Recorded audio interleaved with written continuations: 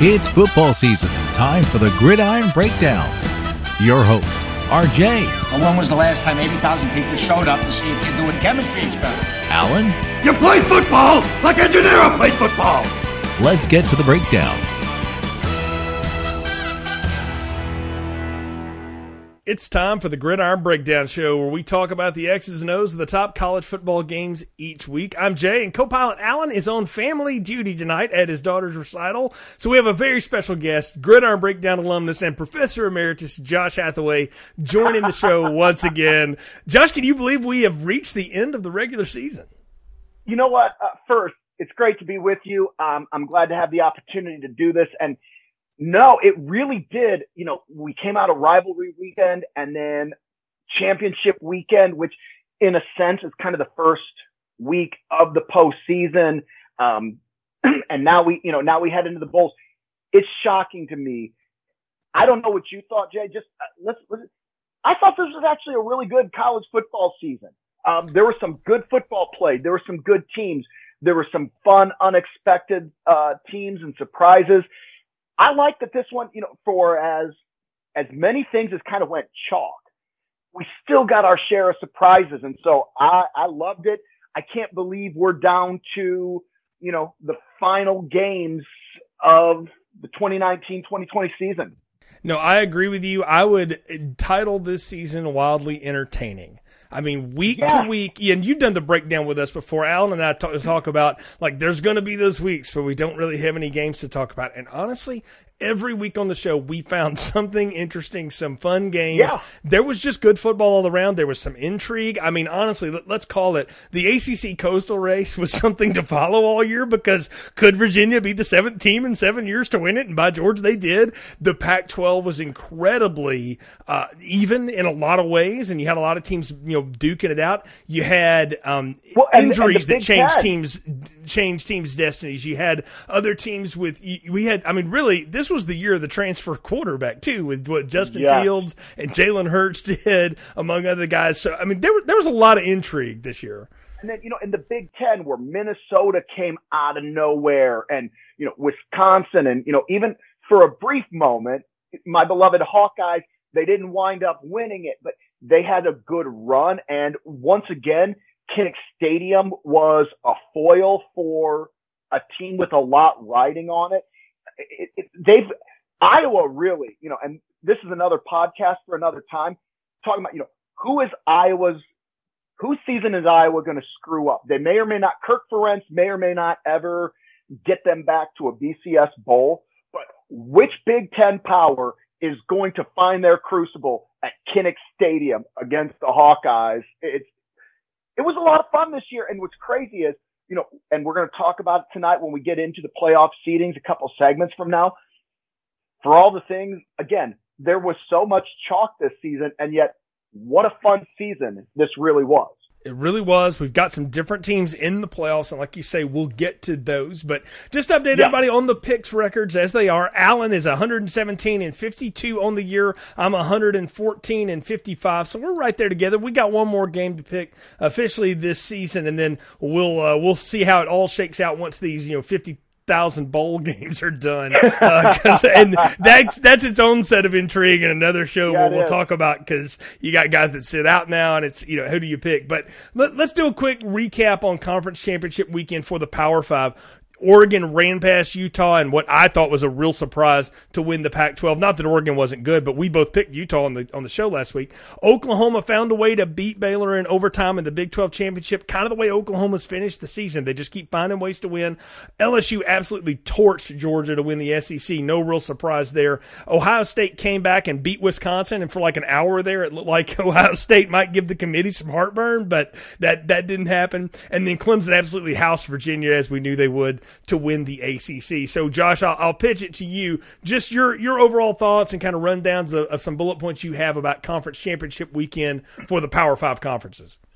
Absolutely. So, first off, I got to start. All right, the biggest surprise of all the conference championship games was the way Wisconsin jumped out on Ohio State at the outset. I didn't see that one coming. Wisconsin didn't look great against Ohio State when they played in the regular season, coming off of that unconscionable loss to the Fighting Illini of Illinois, who are going to a bowl. And I know that's another show, but Lovie Smith, well done. The Illini are in a bowl. That was my biggest surprise. Moving to the SEC championship game for a second. Georgia has a lot of work to do on offense to find any kind of identity. I know a lot of people are going to look at Jake Fromm, and what his draft prospects are and all those sorts of things. But Georgia just all season long, and they wound, we'll talk about this later. They wound up number 5. They beat top 15 teams in Florida, Auburn, and Notre Dame this year, but they never had an offensive identity whatsoever. In the games that went well, they got enough offense to win, and their defense stayed, took care of them. But in the games where their offense was just so mediocre. And so that was something that really came out of me because, again, LSU's defense is not the classic LSU defense that we're used to seeing with Nick Saban and Les Miles. My other takeaway from that one, we're going to talk about Joe Burrow some over the course of this episode of the Gridiron Breakdown.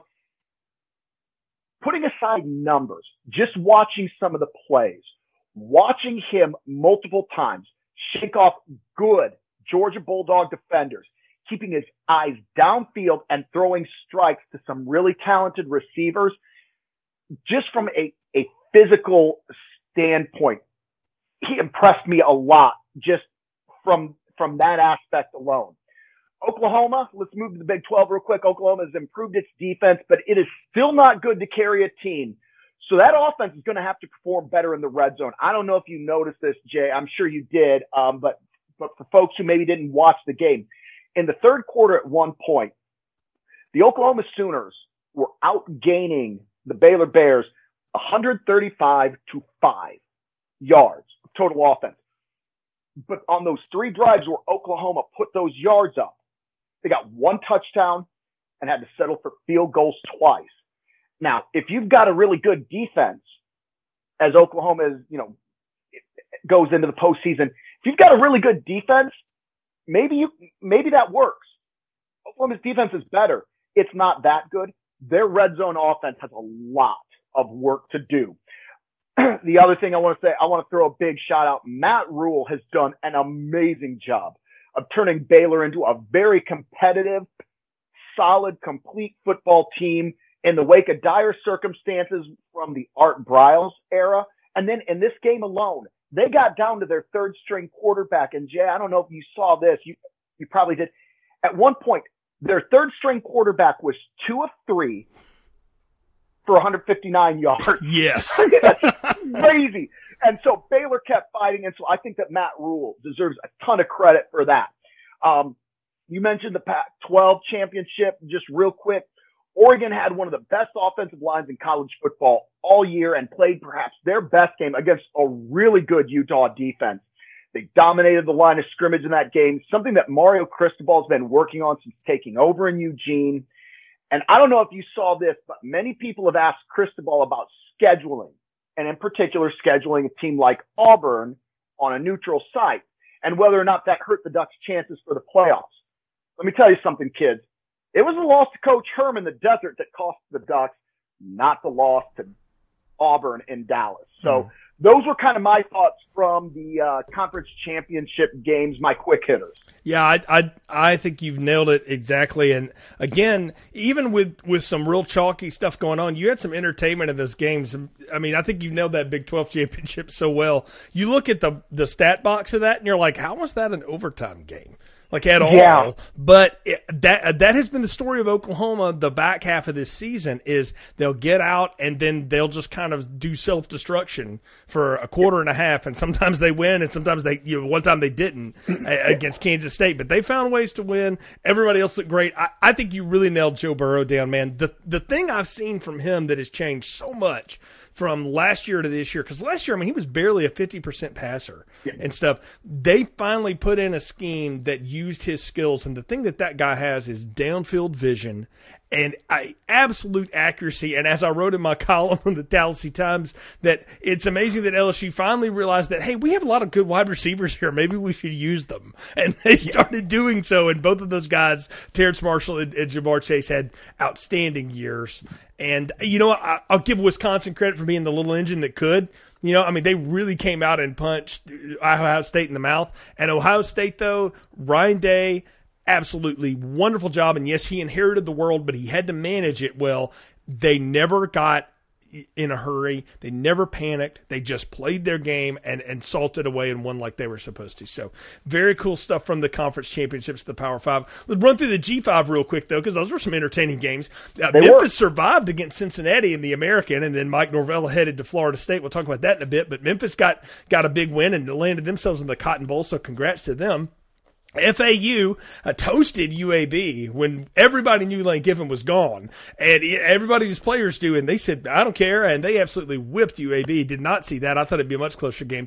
Boise State did an absolute, to give credit to the Solid Verbal guys, absolute crock-potting of Hawaii. I mean, they boiled them very slowly and tenderized that meat the whole way and got it done. Miami of Ohio beat Central Michigan. That was a really good back-and-forth game in the MAC. MACtion's a lot of fun football. And then Eli Drinkwitz at Appalachian State went 12-1, beat Louisiana to win the Sun Belt, and then took that all the way to Missouri. So thoughts on the G5 Conference Championship games? Well, one, I do want to recognize Boise State. What a great season they had, and what a good job, and they handled Hawaii just fine. Now, I know we're going to talk coaching hires and playoff selections here in just a couple of segments very soon. But my big takeaway from the Group of Five conference title games was this. I don't know if the committee does or doesn't care about conference championships, but I can tell you who does. Power Five athletic directors. 3 Group of Five conference champion coaches landed jobs either just before or just after their teams won. Whether it's Eli Drinkworth or Bill Norvell or Lane Kiffin. The committee, and we're about to head into talking about some of that and things they did well, things there's always going to be some criticism. When the playoff committee was first conceived, I think is this year 5 or year 6, Jay? We're in year 5 of the playoff committee. Year 5. They said when they started that conference championships was going to mean something, and we've seen them walk that walk, and we've seen them at times. Well, it's debatable how much that mattered. Yeah.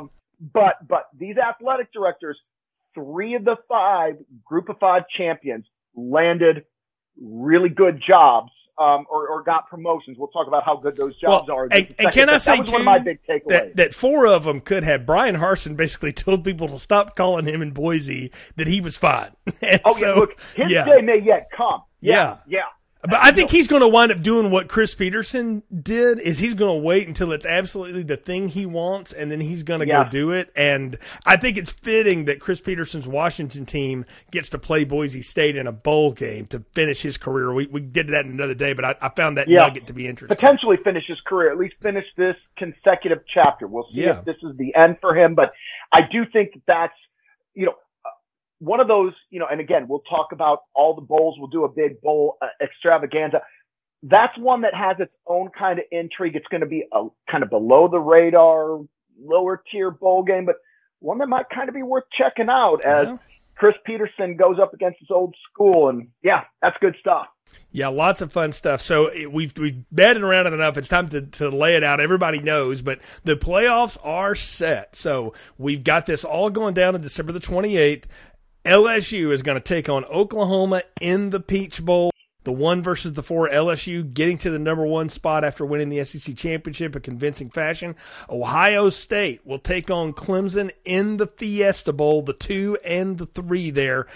I got to tell you, honestly, I don't know who we would have put in at the 4 that would have made that interesting once we got down to who was really in contention for it. I really think LSU, Ohio State, Clemson have separated themselves from the rest of college football. And that's nothing against Oklahoma, but it's just what I've seen on the field. That's what I would say.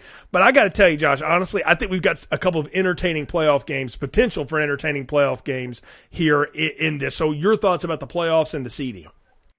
So the Oklahoma is really lucky that Oregon and Utah couldn't handle prosperity, because I firmly believe they both get in ahead of the Sooners had either finished as a one-loss champion. Agree.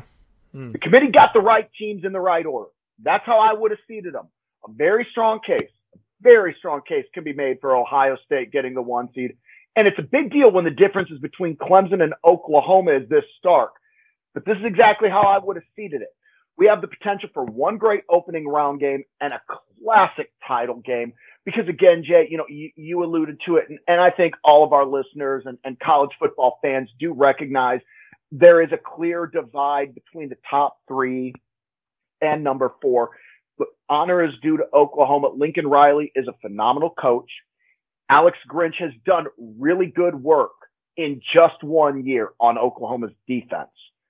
It's going to take longer than that. And, you and I have talked about it. It reminds me a little bit of when Dabo Swinney, when Chad Morris was his OC, when they brought Brent Venables in, there was immediate improvement, but it took a couple of years for Venables to get Clemson's defense to play at a level at or near where their offense had been playing and continues to play. I think Alex Grinch is the right guy for the job.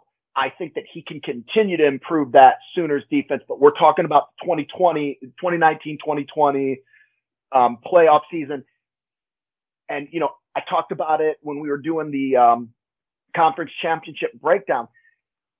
If Lincoln Riley and Oklahoma aren't scoring touchdowns in the red zone, they're going to get waxed. And we'll talk about some of that, but just there's a big divide. Oklahoma is, I think, look, their defense is better than it has been in a number of years. Mm-hmm. Is their offense as good as it's been the last couple of years? Not sure, but I do know this. Clemson, Ohio State, LSU from 3-2-1. They're the cream of the crop teams. I can't wait to see it. I'll admit it would have been fun had Ohio State gotten the 1 seed to get Ryan Day and Lincoln Riley calling plays against each other. Yeah. But in the end, we got the seeding that I think is correct. It's controversial, but I like it. And I think that, because the Pac-12 imploded, we've got the correct 4 teams. Oh, yeah. Yeah, we do. We really do. And I agree with you. Had Oregon handled prosperity against Arizona State and they were a 1-loss going into that Pac-12 championship game, the winner of the Pac-12 would have got in because they would have had a little bit better resume, things like that. But it just didn't work out that way. And had Utah knocked off Oregon, yeah, in a close one, especially because Oklahoma went to overtime against Baylor, I don't think that Utah would have had to do anything more than beat Oregon to get in. They could have done it by just winning, and they didn't. But, I'll say this. I've seen weirder things happen. We could get Ryan Day versus Lincoln Riley in the championship game. Who knows? We could, because a 3 seed has never won it, and the 4 seed has won as many championships as any. So, we talk about Oklahoma not being as good as the other 3, and I really have a hard time. I don't think that Oklahoma can knock off LSU at all. But really the reason I don't think Oklahoma can win the championship is I don't think they can win 2 games. Yeah. Even if they somehow pull off the miracle and get 1, and I don't see that coming. And again, that this is all for another show, but the challenge for Oklahoma would be to beat 2 of these teams, whereas Ohio State and LSU and Clemson to only have to do it once. Yeah, different animal. I will say the Ohio State Clemson, those teams they're going to have to beat a good team twice, most likely. Yeah, which is that's going to be tough. But that's fun to get into as we go through the playoffs. We'll do that on another show. But I generally agree with you. I mean, I've said all along, I think Ohio State's the most complete team I've said all year. I would have been fine for them being the 1, but I understand why the committee put LSU 1, and I'm not. I'm not broken up about it. Yeah. Nope. I agree with you on all that. And if the committee had come back with Ohio State as 1, like I said, this is the way I would have seeded it. Had the committee given the 1 seed to Ohio State rather than LSU, I would not be tearing my garments. I would not be outraged. Again, I think that and we talked about separation. I think 1 and 2 are very close. Then I think there is a 3 that is just a hair behind 1 and 2. And then I think there's a big separation between 4. So I think there are a couple of levels.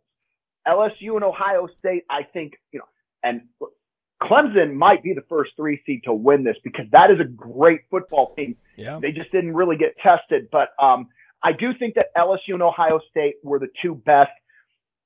And then, then you get Clemson. Then you got, a good Oklahoma team. They started out really strong. They improved on defense. That Kansas State loss is inexplicable. And then, but the thing that I think is more troubling than the Kansas State loss is after that game, they rarely looked dominant again. Yeah. They kept winning. Yeah. They just didn't put people away. And part of that, they had some injuries, things like that. But, every team has to deal with those. And then Baylor's a really good football team. Yeah, they are. They had to play them twice down that stretch. Yeah, they've done fantastic stuff. So that's the playoff set. We'll talk about the bowls at another time. But a lot of coaching news has happened. So we're recording this on Tuesday, December the 10th. I'm just going to run through everything we know of as of now. This might change. There's a lot. And just today. Just today stuff happened. Yeah. So Florida State hired Mike Norvell out of Memphis. We've already mentioned that. Ole Miss hired Lane Kiffin from Florida Atlantic. Arkansas hired Sam Pittman. And if you go, who? He's the offensive line and assistant head coach for Georgia and built the offensive lines at Georgia. He's also got Arkansas ties and coached there before. Missouri hired Eli Drinkwitz from Appalachian State, who had been an OC. He started back with Gus Malzahn at Auburn. He was with Norvell at Memphis. He was at NC State for a little while. He was at Tulsa, and then he came over to Appalachian State and led them to 12-1 this year. So Missouri got their guy there. South Florida, Charlie Strong was out. South Florida finally pried away one of Dabo's guys. He got Jeff Scott, the co-offensive coordinator and wide receivers coach out of Clemson, who's been there for 12 years, been co-OC for 10 years. Texas San Antonio, which I happen to think is an up-and-coming job, got Jeff Traylor, who was the running backs coach at Arkansas, highly regarded. Old Dominion hired Ricky Rain, who was the offensive coordinator at Penn State. Virginia Tech, longtime defensive coordinator Bud Foster, who we both admired tremendously. Long time. Yeah, retired. Should be in the College Football Hall of Fame as an assistant coach. Yeah, Go ahead. Amazing. I can't stress that enough. Yeah, they hired Justin Hamilton for defensive coordinator. He was the safeties coach, had been in player personnel. He played there. He was the guy that both Justin Fuente and Bud Foster said, this is the guy ready to do this. So they've handed the lunch pail to Justin Hamilton of Virginia Tech. Still open as of this recording. Boston College, Memphis, Colorado State, though they've had some talks, Fresno State, UNLV, New Mexico are still open, but all of those teams are talking about people. So real quick before we get to what's still open, just thoughts on those hires. What do you like? What do you got questions about? What are you not so sure about? Okay, so here are my thoughts on what we know so far. Best hire, Florida State hiring Mike Norvell, only 38. He doesn't have a ton of head coaching experience. And we're talking about Florida State. I know the last couple of years, Jimbo's last year and all of Willie Taggart was terrible. But Florida State's a premier job. I like Norvell. He did look when Justin Fuente left, Norvell took over and improved upon what was there. We've seen a lot of younger coaches do well, Lincoln Riley, Matt, we could go on and on. But I do love this hire. I think he's done a great job at Memphis, and I think he knows how to build a program. I think he's going to do really well. I think that of the candidates that were realistically available, and again, Florida State's one of the plum jobs, I think they got the best guy available in this for the situation. I agree completely on that. Just to dovetail with you a little bit on Norvell and Florida State. Florida State is one of those dozen teams in the nation that I think has a legitimate shot in the current playoff system to win a national championship. Yep. They've got everything they need. They've done it recently. It can be done. They just got to get the right thing. And yes, he is young. You're exactly right. But the guy has, he took over that Memphis program when he was 33, 34, and all they've done is get better. He knows how to recruit guys, because here's his philosophy. And I find this just absolutely great, because he talked about this in the offseason in a couple of interviews I read. He said, to win at a place like Memphis, we know we're not going to get the players that, Texas gets and, Missouri and Ole Miss and places like that necessarily. He said we went and got really talented skill guys and we got serious defensive linemen because we figured if we could just disrupt everybody's day with our defensive line and then we put skill guys in positions to make plays either outside or in the backfield or really in the backfield for Memphis, we could mess with people, and that's exactly what they've done. Yep. All right, so you rattled off a lot more resume than I had on Eli Drinkwitz, but I love this hire for Missouri. And, Jay, you and I talked about this a couple of days ago. I didn't know what Missouri's hiring philosophy was going to be because Gary Pinkel did an incredible job going back to the Big 12 days and then taking the Tigers to back-to-back SEC championship appearances in Atlanta in the first 2 years that the Missouri Tigers were part of the SEC. When he retired, somewhat due to health concerns, they promoted Barry Odom from within. This is kind of the first time in a very long time that Missouri has gone into the coaching hiring sweepstakes. I didn't know what they were going to do. They kept this, they kept this very quiet until all of a sudden, Drinkwitz is the guy that they named, and I think it's a great hire for them. We'll see how it plays out for Missouri, but I really like the hire. I like South Florida bringing in Clemson's co-offensive coordinator Jeff Scott. Like you said, it's a little bit of a shock to me that somebody hasn't come for those guys harder sooner. I think that's a really good hire for a South Florida job. That again, we've seen it at UCF, we've seen it at USF. They've had good teams at both of those schools.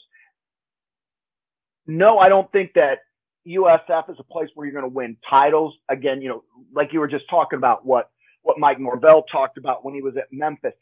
But I think that's a good job. And I think that he's a good man for it, a good candidate. And so I like that. Now, Jay, I will never, ever like anything about Lane Kiffin. Ole Miss, now this season, Ole Miss is coming off sanctions, and they hire a guy who has left more than his share of smoldering ashes in the rearview mirror. That's it. Look, and for longtime Gridiron Breakdown listeners, this, and Jay knows this. I'm a lifelong Oakland Raiders fan, so my frustration and contempt with Lane Kiffin goes back a very long time. I won't say that I don't like the hire. I don't like the guy. So let's talk about it. Let's try and talk about this more football neutral. I'm really curious, right off the bat in year one, now that he's got the job, I'm really curious to see what he's going to do with athletic quarterback John Reese Plumlee in Oxford. That guy's a great athlete. He's got a lot to learn about the quarterback position and the finer points. But we've seen Lane Kiffin from USC, Oakland, Tennessee, USC, Alabama, FAU, Florida Atlantic, and now Ole Miss. He is not a guy who has brought the same offensive program to every place that he's been, be it college or the pros. He's adapted.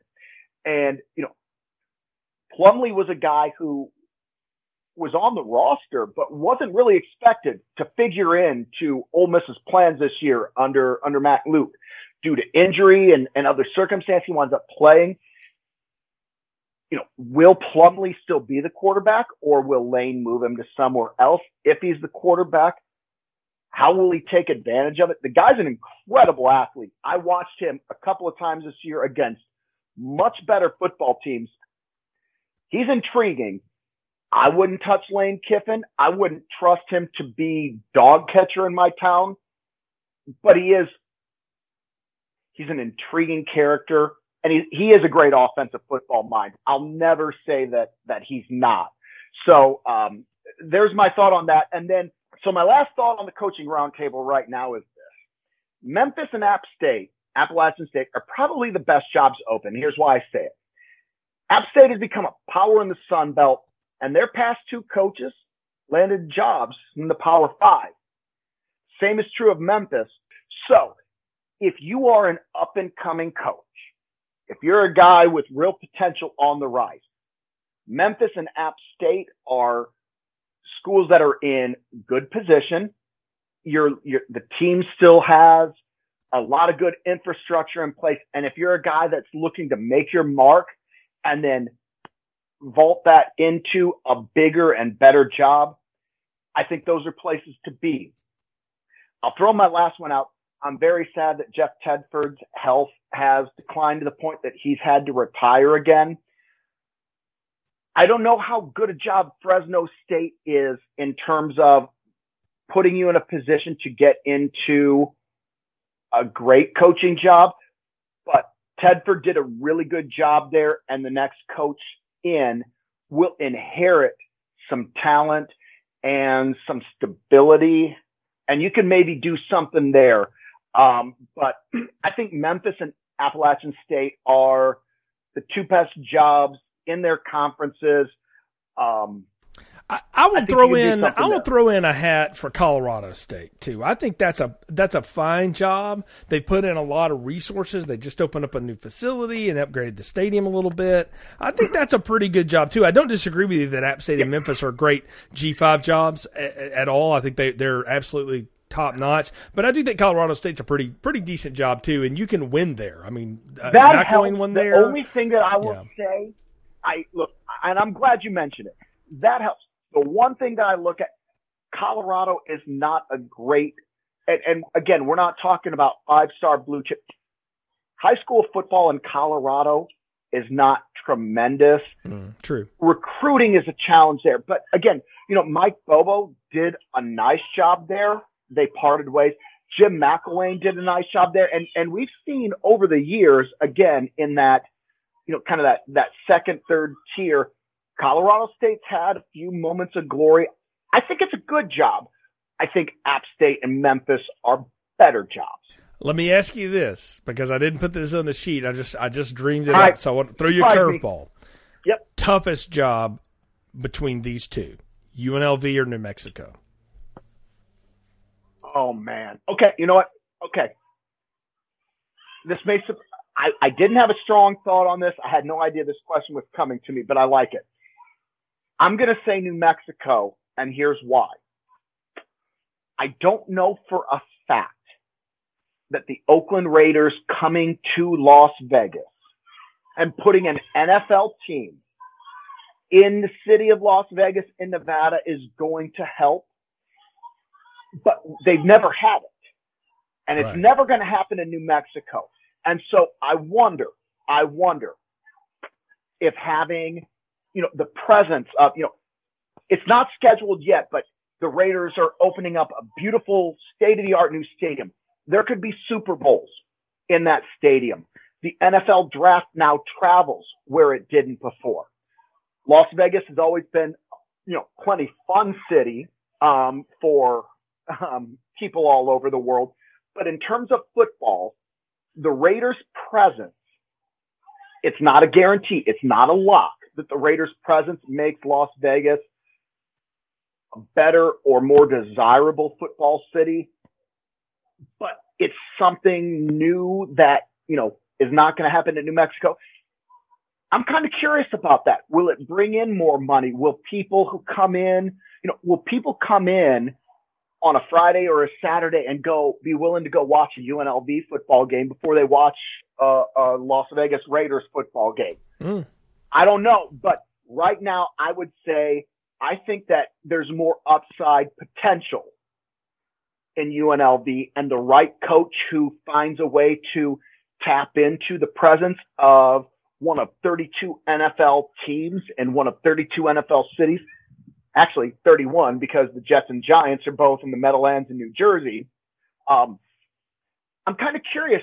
I think that's a potential bonanza that, again, it's not going to make UNLV more desirable than going to Ohio State or Notre Dame or Texas or Oklahoma or Alabama or Clemson. But if your choice is there versus New Mexico or Colorado State or Boise State, the right coach might really be able to to sell that and say, we got NFL coaches who are going to be scouting right here in your backyard. Give us a chance.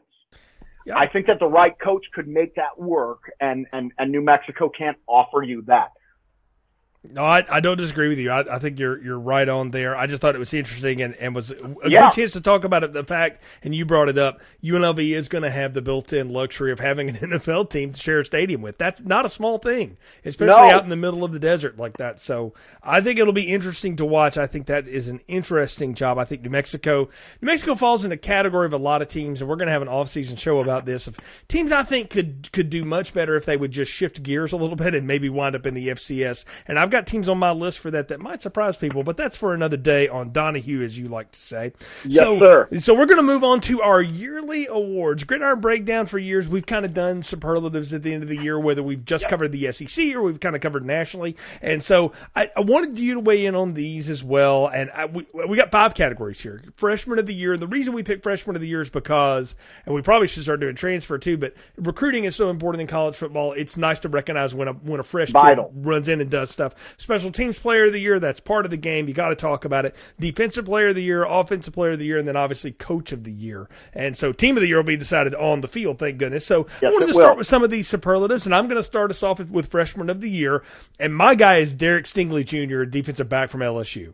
They talked about that guy leading up through the summer and into media days that, hey, that was going to be a guy that LSU's defense was going to anchor around. And I was like, really? You got Grant Delpit there? What are you talking about? And Coach O and Dave Aranda in particular talked about this Stingley guy is going to be our lockdown, shutdown corner. And he has been exactly that. He took away the best receiver so many times, made big hits, picked off people, and deflected passes, was the impact player they needed, and he's only 19 years old. So he's got at least 2 more years of doing that. And it's not uncommon to see LSU have a great DB, but have one that comes out of the gate, out of high school, doing that Patrick Peterson, Tyrann Mathieu kind of stuff.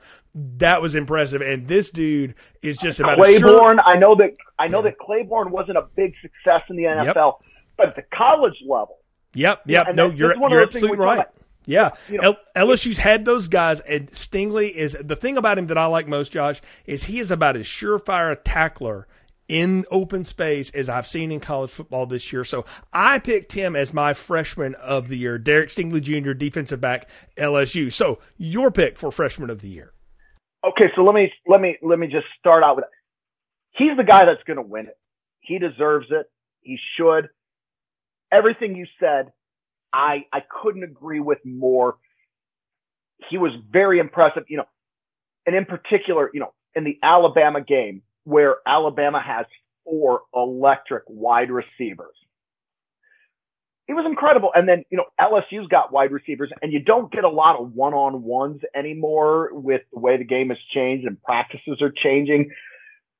But he was going up against first-rate talent all the time. But here was and Jay, you're not going to know who I'm going to pick. But as soon as I say it, you're going to be like, I should have seen it coming. Jaden Daniels, quarterback, Arizona State. Yeah. So here's my thoughts on him. Here's why I picked him. As a quarterback, and we talked about this when I mentioned Plumlee, John Reese Plumlee at Ole Miss. Plumlee's got a lot to learn about the quarterback position, but he's a phenomenal athlete. All right. Jaden Daniels, he doesn't do all the things at the quarterback position at the highest level that you would like. But he's a true freshman. And I watched this kid, this young man. Look, Michigan State didn't turn out to be a very good team, but Mark D'Antonio had a great defense again. He went in to East Lansing and he led them to a win. He battled all year long. Look, that game against Oregon, where Oregon all they had to do was go down to the desert, win that game. They're probably in the playoffs. Jaden Daniels, the thing that just blows me away, right? And look, when you were talking about it's his poise. This guy, it reminds me a little bit of Jalen Hurts, the poise, the killer, whatever the situation is, it never looks too big for him. Now, to be a truly great college quarterback, to be a potential NFL quarterback, he's going to have to get a lot better at some of those fundamental things, those fundamental skills. He's going to have to develop. But the athletic skill set, the mental toughness, and the poise in a Pac-12 where, again, there wasn't necessarily a great team, like we were talking about earlier, but he saw a number of quality opponents, both in conference and on that trip to East Lansing. Jayden Daniels impressed the hell out of me. I think he's a great talent. I hope that he develops the finer points to go along with the heart and the poise and the head. But that's my freshman of the year. I really liked what I saw out of him. I think he's a tremendous football player. Herm Edwards has a good one, and putting him out there as a true freshman, he didn't look like a true freshman in big moments. So that's my freshman of the year. I think that is an excellent pick, and you make a great case for it. And yes, I saw that guy play and really do some very special things. He's going to be exciting to watch going forward. So we're up to special teams player of the year. And so, Josh, I will pitch it to you for this one. This one, all right, I could potentially get so much crap for bias, except for that the numbers are there. Jalen Waddle, wide receiver, punt returner, kick returner from Alabama. He led the nation in return yardage. But that's not the only reason I'm picking him. I mean, he's got that very measurable. Here's the thing, and Jay, we've talked about this all season long. There are better receivers at Alabama, and I know we're talking about special teams, but stay with me. Jalen Waddle has, to the best of my memory, I cannot think of another athlete or football player who has the acceleration he does. I've seen guys who are faster. On Alabama, it said Henry Ruggs beat him in a 40-yard dash. Not by much, but he's technically not the fastest guy on his own team. But that ability, and it reminds me, I see this, and it's one of the things that I love about great hockey players, because you're doing that on ice and ice skates, to go from like a near standing position to find an extra gear where they just skate at just this. I mean, just as you're watching it, your eyes are saying, you can't do that. Jalen Waddle does. And in addition to, reading the blocks and doing it, his acceleration really, it's second to none. And so he was my special teamer of the year. And then in addition to the plays he made, having watched Alabama throughout the year, and I'm going to give you a spoiler alert right now. He's the only Crimson Tide player that I've got on my postseason award list right now. To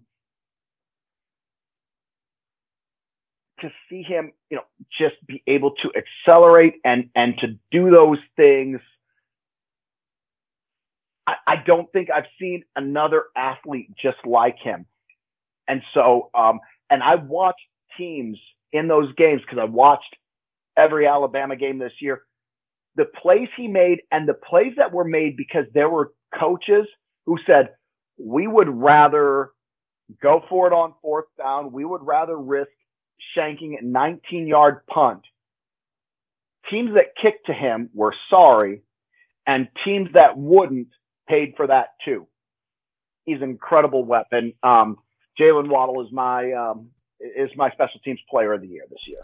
So we actually agree on this one because I had Jalen Waddle as my special teams player of the year too. And just for where everybody accuses me of SEC bias, and there may be a little bit of that, I'll admit, I've seen him do too. I think you hit it right on the head with the acceleration, and I'm going to steal a line off your Twitter account at JD Hathaway on Twitter. There's fast, and then there's Jalen Waddle.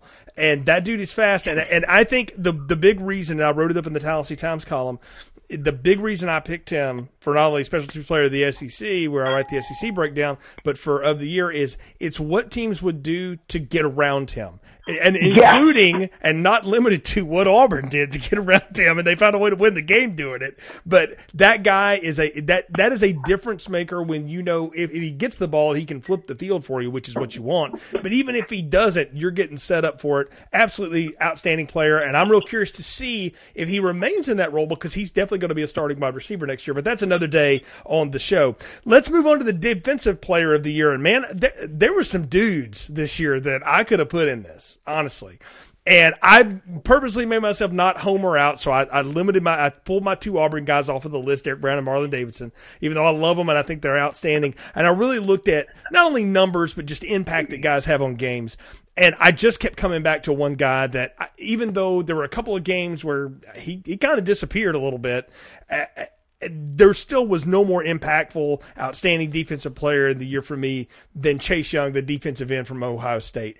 Even when games when he wasn't the direct focal point of like messing up everything, because teams were having to commit so much attention to him, other guys on that outstanding Ohio State defense were able to swarm and shut down opposing offenses. So Chase Young is so fast off the edge. He's so strong. He can get around blocks so good. I'm really interested to watch this guy on the next level as well, because pass rush is such a premium in the NFL. But just in college, man, this dude is fun, and it's going to be real fun watching him go up against that Clemson offensive line in that first round of that playoff. So I picked Chase Young, defensive end from Ohio State, as my defensive player of the year.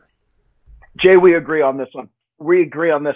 And I'm kind of glad. I'm glad that you mentioned. So obviously there were a couple of games where, all right, NCAA, right or wrong, he missed a couple of games. Let's set that aside.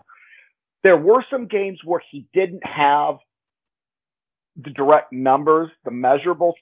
And again, this is where defense is, it's in a lot of ways, it's part of why, it's a big part of why, we don't see defensive players win Heisman trophies. They don't have those kind of counting stats. But I liken it, I'm going to use an example. Jadeveon Clowney has been an outstanding NFL player. And he went number one overall to the Houston Texans coming out of South Carolina. But people questioned, they didn't necessarily question his motor in, does he care? But he was so good, and he was so much better than anybody else on those defenses. When he'd get triple teams, they questioned, is like, when he knew that they were going to put three guys on him and he had no chance of making the play, did he get kind of bored or frustrated with that? The thing to me that's remarkable about Chase Young is, from what I saw, and I didn't get to watch every snap of every play, but I don't think that the reason that he didn't necessarily make some of those plays came because he was taking it off. It's because a handful of times this year, the opposing coaches said, we will put 17 guys, and we've only got 11 on the field. We will put 17 guys in your way. You will not beat us. But even if he wasn't the guy making the plays, he was impacting every single play. It's been a long time. I go back to, a guy like Ndamukong Suh, and what was remarkable about Suh, he was doing it from the interior. It's been a long time since I've seen an edge guy like Chase Young. He was clearly my defensive player of the year. And there were a lot of dudes, like you said, there were a lot of fantastic defensive players. But Chase Young, look, he was for me the most disruptive defensive presence in America this year. And you can make the case that he should win the Heisman if we're going to give it to the best college football player in America. You can make the case he should be the number one draft pick. Now, you also mentioned, Auburn had a couple of serious defensive dudes. But for me, and there were a lot of them, Georgia, great defensive, a lot of defensive talent. But for me, I'm going with Chase Young. I agree with you. I thought it was outstanding. Oh, absolutely. Well, it's time to go to the offensive side of the ball, and this is your pick first here. Offensive Player of the Year. This pains me. This pains me a little bit, but I'm going Joe Burrow, quarterback LSU, the prohibitive favorite to win the Heisman Trophy. And I know that, look, right, Heisman is flawed. Quarterbacks get too much credit, too much blame, all that. Here's the thing. Here's some of the reasons. All right. I talked about it, Jay, just like microcosm when we were talking earlier in the show about the SEC championship and his ability physically when great football players were chasing him down and he shucked them off. And he didn't just shuck them off and go get a 6-yard run. He shucked them off and he threw a dart 40 yards down the field and got a touchdown.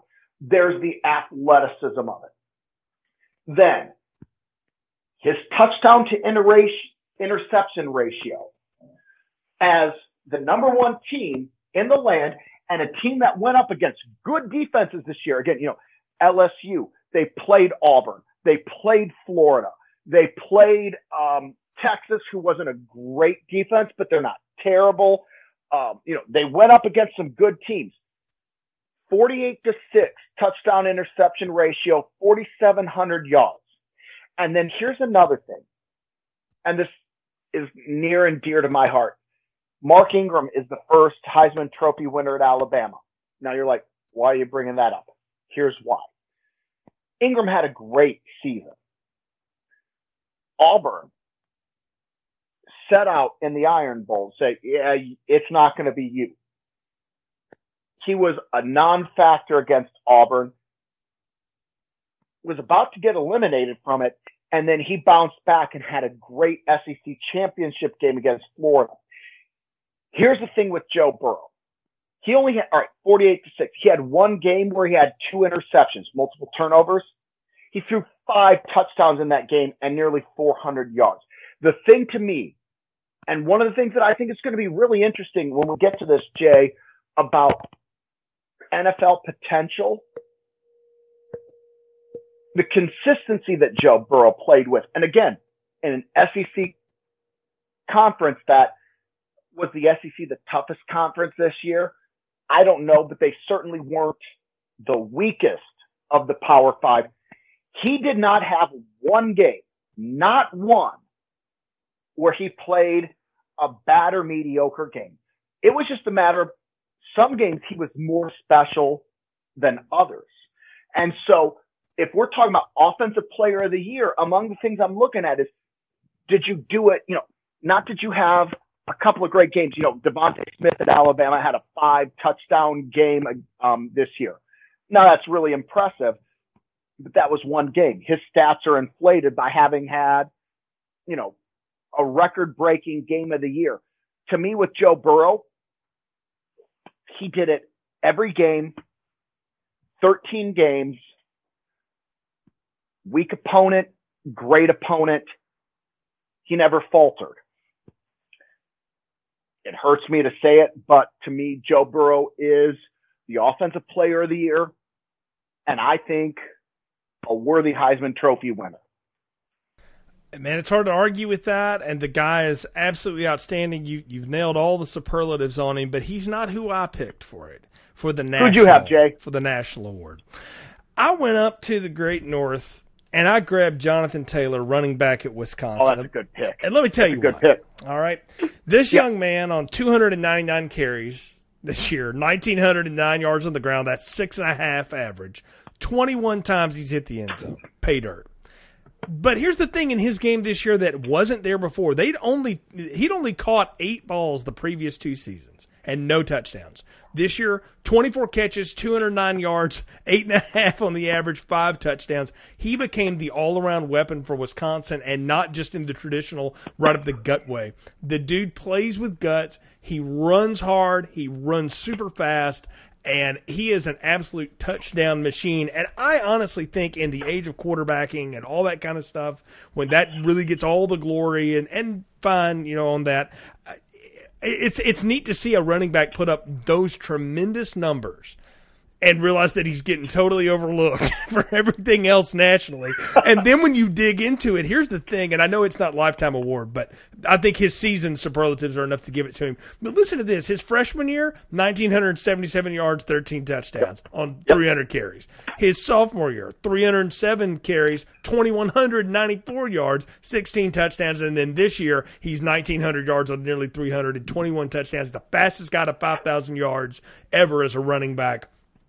This guy, and here's the other thing too, just a really good dude. Like if you hear him talk, just a neat guy, real smart, and he's not what you would consider their prototypical running back. He's actually the more modern running back. When you think of Wisconsin running backs, right, you think of like Ron Dane, and people like that. This dude's 5'11" and 215. Yeah. He's much more like Ingram or somebody like that. I love the way this guy plays. I love the way he runs. I love the way and when he is not involved in the play and they need him to make a play. I saw in the first game of the season when they played South Florida, blitzer came in, Jack Cohn's back there ready to fire a ball, and he absolutely pancakes the linebacker coming at him. And this is a dude from like Miami, Florida, so this is an athlete. All right, coming at him. It's not just some chump. He absolutely pancaked the dude. I'm like, this dude is the all-round back. He would be my number one running back if we were doing NFL draft stuff. But beyond that, Jonathan Taylor, I think, deserves my notification as Offensive Player of the Year from Wisconsin. Jay, I love it. It's hilarious. It's hilarious. Longtime listeners, people who know us will know how funny it is that I went quarterback and you went running back. Yes. Not so much that you went quarterback, but that I didn't go running back because I think the forward pass is an abomination. I love Jonathan Taylor, and I agree with you. All the things he did. I would be thrilled if he wins, Doak Walker, an Offensive Player of the Year, and then Joe Burrow wins Heisman. I love to watch the guy. And again, like you said, it's not a lifetime achievement, but you look at what he's done over his career.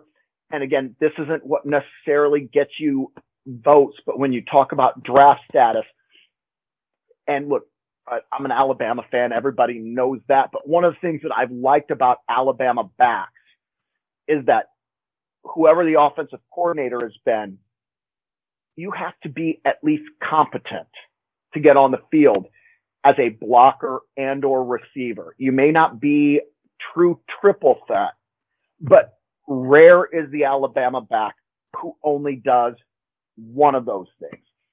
And so I look at Taylor. I think that he's not a great receiver, but he developed that this year. His ability as a blocker. When we talk about, there aren't many first round backs in the NFL, but there are some. He's one of them. He's an elite runner, day one, period, the end. And as a guy that, as much as, I have an NFL team, but I'll follow players because I watch college football so much. I will follow players to see how they do. I'm real curious to see how he does on the next level. I hope that the right team gets him because I think he's got potential to be a factor back in the NFL if he goes to the right team, and I hope he does. I like him a lot. So we're at the end of our yearly awards, and it's time to do Coach of the Year. And again, you can call me Homer if you want, but I'm giving this to Ed Orgeron, and here's why.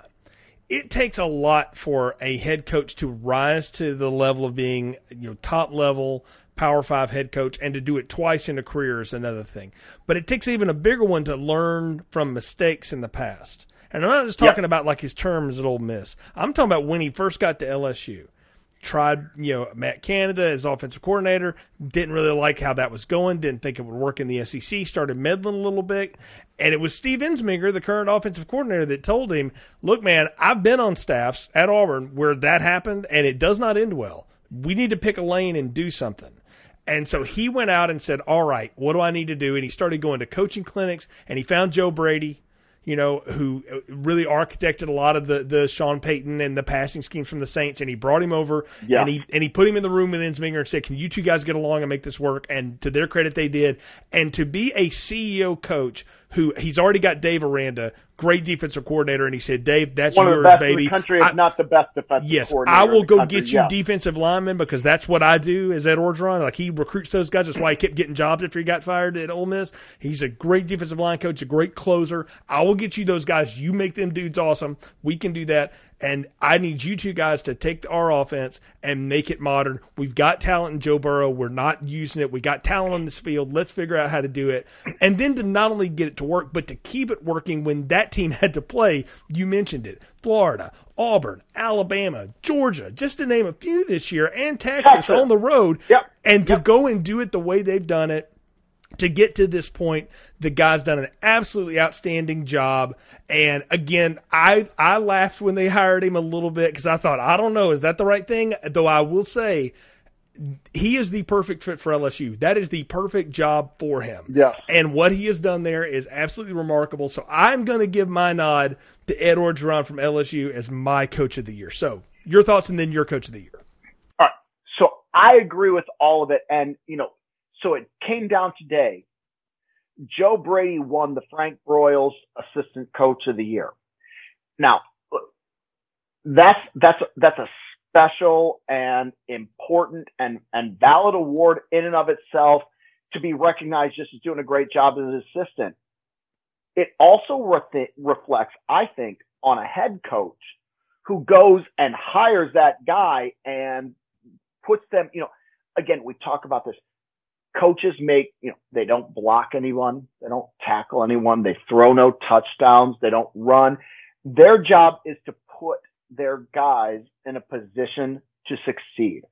So to talk about the job that Ed Orgeron did, and you hit on so many of them. One of the things that Coach O did this year was he went and hired, and Joe Brady, when he was accepting the award, talked about how amazing it is that Coach O went and hired the assistant of the assistant. Joe Brady was not an offensive coordinator, an assistant head coach. He was an assistant passing game coordinator for the New Orleans Saints. But they went and got him. And then, Steve Ensminger, a guy who is a veteran offensive coordinator, but, hadn't really helmed great high-profile offenses. Everybody checked their ego at the door and did their job, and so I think it's a real testament to Coach O to go out, hire that guy, and for them to allow Joe Brady to bring all that he brought to the LSU offense. So I love your choice. I've got a different guy, and it's not because I disagree with anything that you said, because I don't. But I mentioned him earlier here in the podcast here for the Gridiron Breakdown. My coach of the year, Matt Rule, Baylor Bears. To have taken over a situation that was so broken for such horrible reasons, to take on that job that nobody really should have wanted. Art Briles had the high-powered, high-flying offenses, won a Heisman Trophy with Robert Griffin III, one of the finer athletes that I've seen and one of the better college quarterbacks. But for Matt Rule to come into a very difficult situation and to achieve what he did, to win every game except for the two he played against Oklahoma, but in those games to lose in a very close games that Oklahoma was the more talented team, but Baylor played them right up to the edge of it, and to take them to the brink multiple times. And, he didn't do it just with smoke and mirrors, with riding a hot player and or a gimmick scheme. They won those games playing football. All phases. They played really well. Baylor's not the best team in the country. They're not the best team in the Big 12. Not yet. But Matt Rule took over a very difficult situation. He got great performance out of the players he had. And he did it from, to the best of my knowledge, with everything I can see, he did it without taking shortcuts. He coached them up. He and his staff, they coached him up. I think Ed Orgeron did a great job. And if he wins Coach of the Year, he deserves it. But I look at what Matt Rule did at Baylor. And, again, raise your hand if you thought LSU would be the number one team in college football. No one saw that. But raise your hand if you thought that Baylor would be in the Big 12 championship. Honestly, I think Baylor's a bigger surprise than LSU, and LSU's a surprise. There are a lot of, PJ Fleck, there were a lot of guys who did great jobs this year. A lot of guys who did. And you and I, we could look, that would be a fun show, guys who kind of did that under the radar job. But for me, I'm taking Matt Rule. I think what he did at Baylor was remarkable. And I think it's repeatable. I don't know if they're going to win the Big 12 next year, but I don't think that he just had a big season based on the right guys at the right time. I think that he's building a program at Baylor for the long haul, provided he wants to stay at Baylor and someone doesn't poach him. But look, I love all your picks. We agreed on some. I took some guys that you didn't and vice versa, but I can't argue with a single one of the guys that you picked. There was a lot of great football. And again, we talked about it at the top. This was a really fun football season. I agree, and I think the diversity of the pick shows that. So just to remind everybody how we picked, we'll go in order here. Coach of the Year, you had Matt Rule from Baylor. I had Ed Orgeron from LSU. Offensive Player of the Year, you had Joe Burrow, quarterback LSU. I had Jonathan Taylor, running back Wisconsin. Defensive Player of the Year, we agreed. We both had Chase Young, the defensive end from Ohio State. Special Teams Player of the Year, we agreed. We both had Jalen Waddle, the returner from Alabama. And then for Freshman of the Year, you had Jaden Daniels, quarterback Arizona State. And I had Derek Stingley Jr., defensive back from LSU. So I think we've done a good job breaking down those things. We got one thing left to do, man. There's one game left in the college football season. Yes, and it is a special one, near and dear to my heart. I've told it before in the breakdown before. My brother attended West Point, the U.S. Military Academy Army, so I've been to an Army-Navy game. It's definitely something you need to do if you can ever make it to the place to check one out. And I'm going to give you kind of the breakdown on this one. I'll tell you what Alan's thoughts were, because he did send them to me, and then I want to get your pick real quick too. Josh, this is what's neat to me about watching this game. Both of these teams, big-time running teams, okay? They both over 300 yards on the ground a year. They run that triple option. Hallelujah, thine the glory. Let me just say that. Sorry, go ahead. Navy has added passing to it this year, though, because Malcolm Perry, who is the guy for Navy, for running the ball and as quarterback throwing the ball, thrown for over 1,000 yards this year on only 79 throws. Now, Kelvin Hopkins from Army's thrown for 570 yards on 75 throws, so that tells you the difference when Navy throws it. They're going deep down the field, but they both get a lot on the ground, and they both average over 30 points a game. Navy averages almost 40 at 39.3. Army's at 30.20 or 30.3. And then let me just stop you right there. Mm-hmm. For all the things, the service academies, they don't hold the same place in college football today that they did historically, but I think it deserves a pause. Who would have thought that Army and Navy would be high-powered scoring offenses? Maybe they don't do it in the most modern of ways, but to put up those kind of points, that one, I did the same research you did. It surprised me to no end. That's just not what you think. And again, because they don't do it through the passing game as much, so much of it's running game.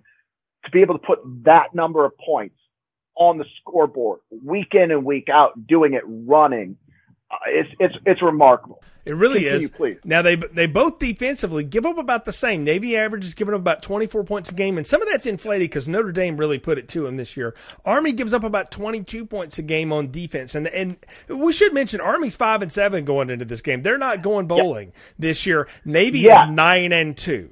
All right, they're much better football team record-wise, but evenly when you start looking down the games, the statistics and how things go, here's where Navy has advantages. They can pass the ball a little more consistently. They don't turn the ball over as much, and they do run for more yards than Army does. Army, on the other hand, it is about trying to get that option going. But here's the thing for me when I look at this one, Josh, and when I came down to making my pick, Army gets their thing done. It starts with Kelvin Hopkins, the quarterback, but they really spread it around amongst their backs to get their 312 yards a game on the ground. Navy, great diversity. Yeah, Navy, it's almost all Malcolm Perry. Not entirely, but he's got 1,500 yards rushing this year. That's awesome. For any team, but for a quarterback, that's amazing. But that also means in games when they have struggled, and when they've almost lost, or when they lost their 2 games, it's because those opposing defensives found a way to bottle him in. And there's 2 things that Jeff Monken's team have been able to do since he got at Army. One, they know how to impose their will, and they run a different brand of the triple than what Navy and Air Force and some of these other teams do. Army runs the most slow, plotting, sit there, snap it with 1 second to go, wait 34 seconds before the next one. They grind you into dust. Oh, they do. They do. And against Navy, they found ways to make this happen. I'm picking a little bit with my heart here, but I honestly think Army's going to pull the upset this weekend. They're going to shock Navy. They're going to get the 3rd in a row. I'm taking Army 19-17 over the Naval Academy. Now, I want to give Alan's pick real quick, and then I'll let you go. What did he have? So Alan said to me, he said, look, I think it's going to be close, but Navy's the overall better team. He thinks that defensively their numbers are a little skewed because of that Notre Dame blowout. He thinks they're more consistent. So Alan's got Navy winning this game, and that's what he picked. So real quick, your pick on the Army-Navy game. Yep. So, all right, my heart, I want Army to win. All right, so I'm so grateful. I've got members of my family who have served in all the different branches of the armed services, and I have tremendous respect for all of them. And something that our listeners nationwide may not know, one of our sports stations is an Army football affiliate, so I get to listen. I don't get to watch a lot. They don't get a lot of TV, but I get to listen to a lot of Army football games and a lot of Army football, pregame. I know a little bit about this team, and I love it. I want Army to get this 6th win. And one of my closest friends is a West Point graduate. Army for years and years and years was a laughing stock among the armed services in football, and Jeff Monken, he's done a great job. They've come so far. This year, unfortunately, this year I think Navy's the better team. I think they're going to get their 10th regular season win. I do think it's going to be close. I do think it's going to be low scoring, even though we talked about the number of points that both of these teams have put up. I think that Navy is the better team. I think they're going to get the win. They're going to get that 10th win, and Army's going to come up just a little bit short. I've got this one 23-16. Navy wins. I think Navy's the better football team this year. I'll be honest with you. I think you and Alan are making the smart picks. I'm definitely picking with the heart. But I will say this, whoever you root for, whatever, this is one that you should watch. It's always a fun game, and it's always neat to watch all the pageantry and the circuit, all that stuff at the end of it when they get the cadets marching across the field, and you've got all of that and the respect that they show for each other at the end of the game. I mean, it's a total battle during the game, but it's really neat to watch these young men who we know are going to defend our country for years to come and be leaders in industry and everything else that we do. It's neat to watch them here. And I've been watching this game since I was a kid, and I'll continue watching it as long as I watch football because it's I'll be tuned in. Yeah, it's definitely a fun game, and it's a great way to cap the regular season. And Josh, again, thanks for stepping in here on the Gridiron Breakdown to talk with me about it and everything. Tell folks how they can follow you on the internet if they choose to do so. Anybody wants to know where I'm at? Josh Hathaway. I'm on Facebook, and JD Hathaway at Twitter. If you want to talk about football, you want to talk about music, I'm your man. Love it. Jay, I had so much fun. Can't wait. I've loved listening to you and Alan throughout the season, and, can't wait to see what we're going to talk about when we get into the bowl games, the playoffs, and some of the other fun off-season conversations that we can have. Just tonight, sitting here having this conversation, football among friends. We've got podcasts for days. So I hope everyone had a great Thanksgiving. Merry Christmas. Happy New Year. Had a blast. And, man, I can't wait to see where we go from here. Absolutely. Thanks again for joining in. And, folks, thanks for listening to the show. Of course, you can always find the show by looking for your podcast feed, whether it's on Apple or Google or Stitcher or TuneIn or Spotify. You can find your feed at anchor.fm/Gridiron Breakdown. You can also search the Gridiron Breakdown on Facebook, join our page, and you'll get updates about the show and different stuff. And then we'll throw polls out and all that kind of stuff. We appreciate your support. And if you like the show, leave us a positive review on whatever platform you listen to it on and share it on your social media. We appreciate the support. So for Alan, who's on assignment, and for alumnus and Gridiron Breakdown Emeritus Josh Hathaway, I'm Jay. You've been listening to the Gridiron Breakdown. Thank you for listening to the Gridiron Breakdown. The Gridiron Breakdown theme is Sports Time Tonight by Phil Gerard, Reed Hayes, and Scott P. Scherer. Tune in next week for more analysis and opinion from our hosts. I didn't see anybody scared out there. I didn't see any fear. Now y'all scared to ask another question?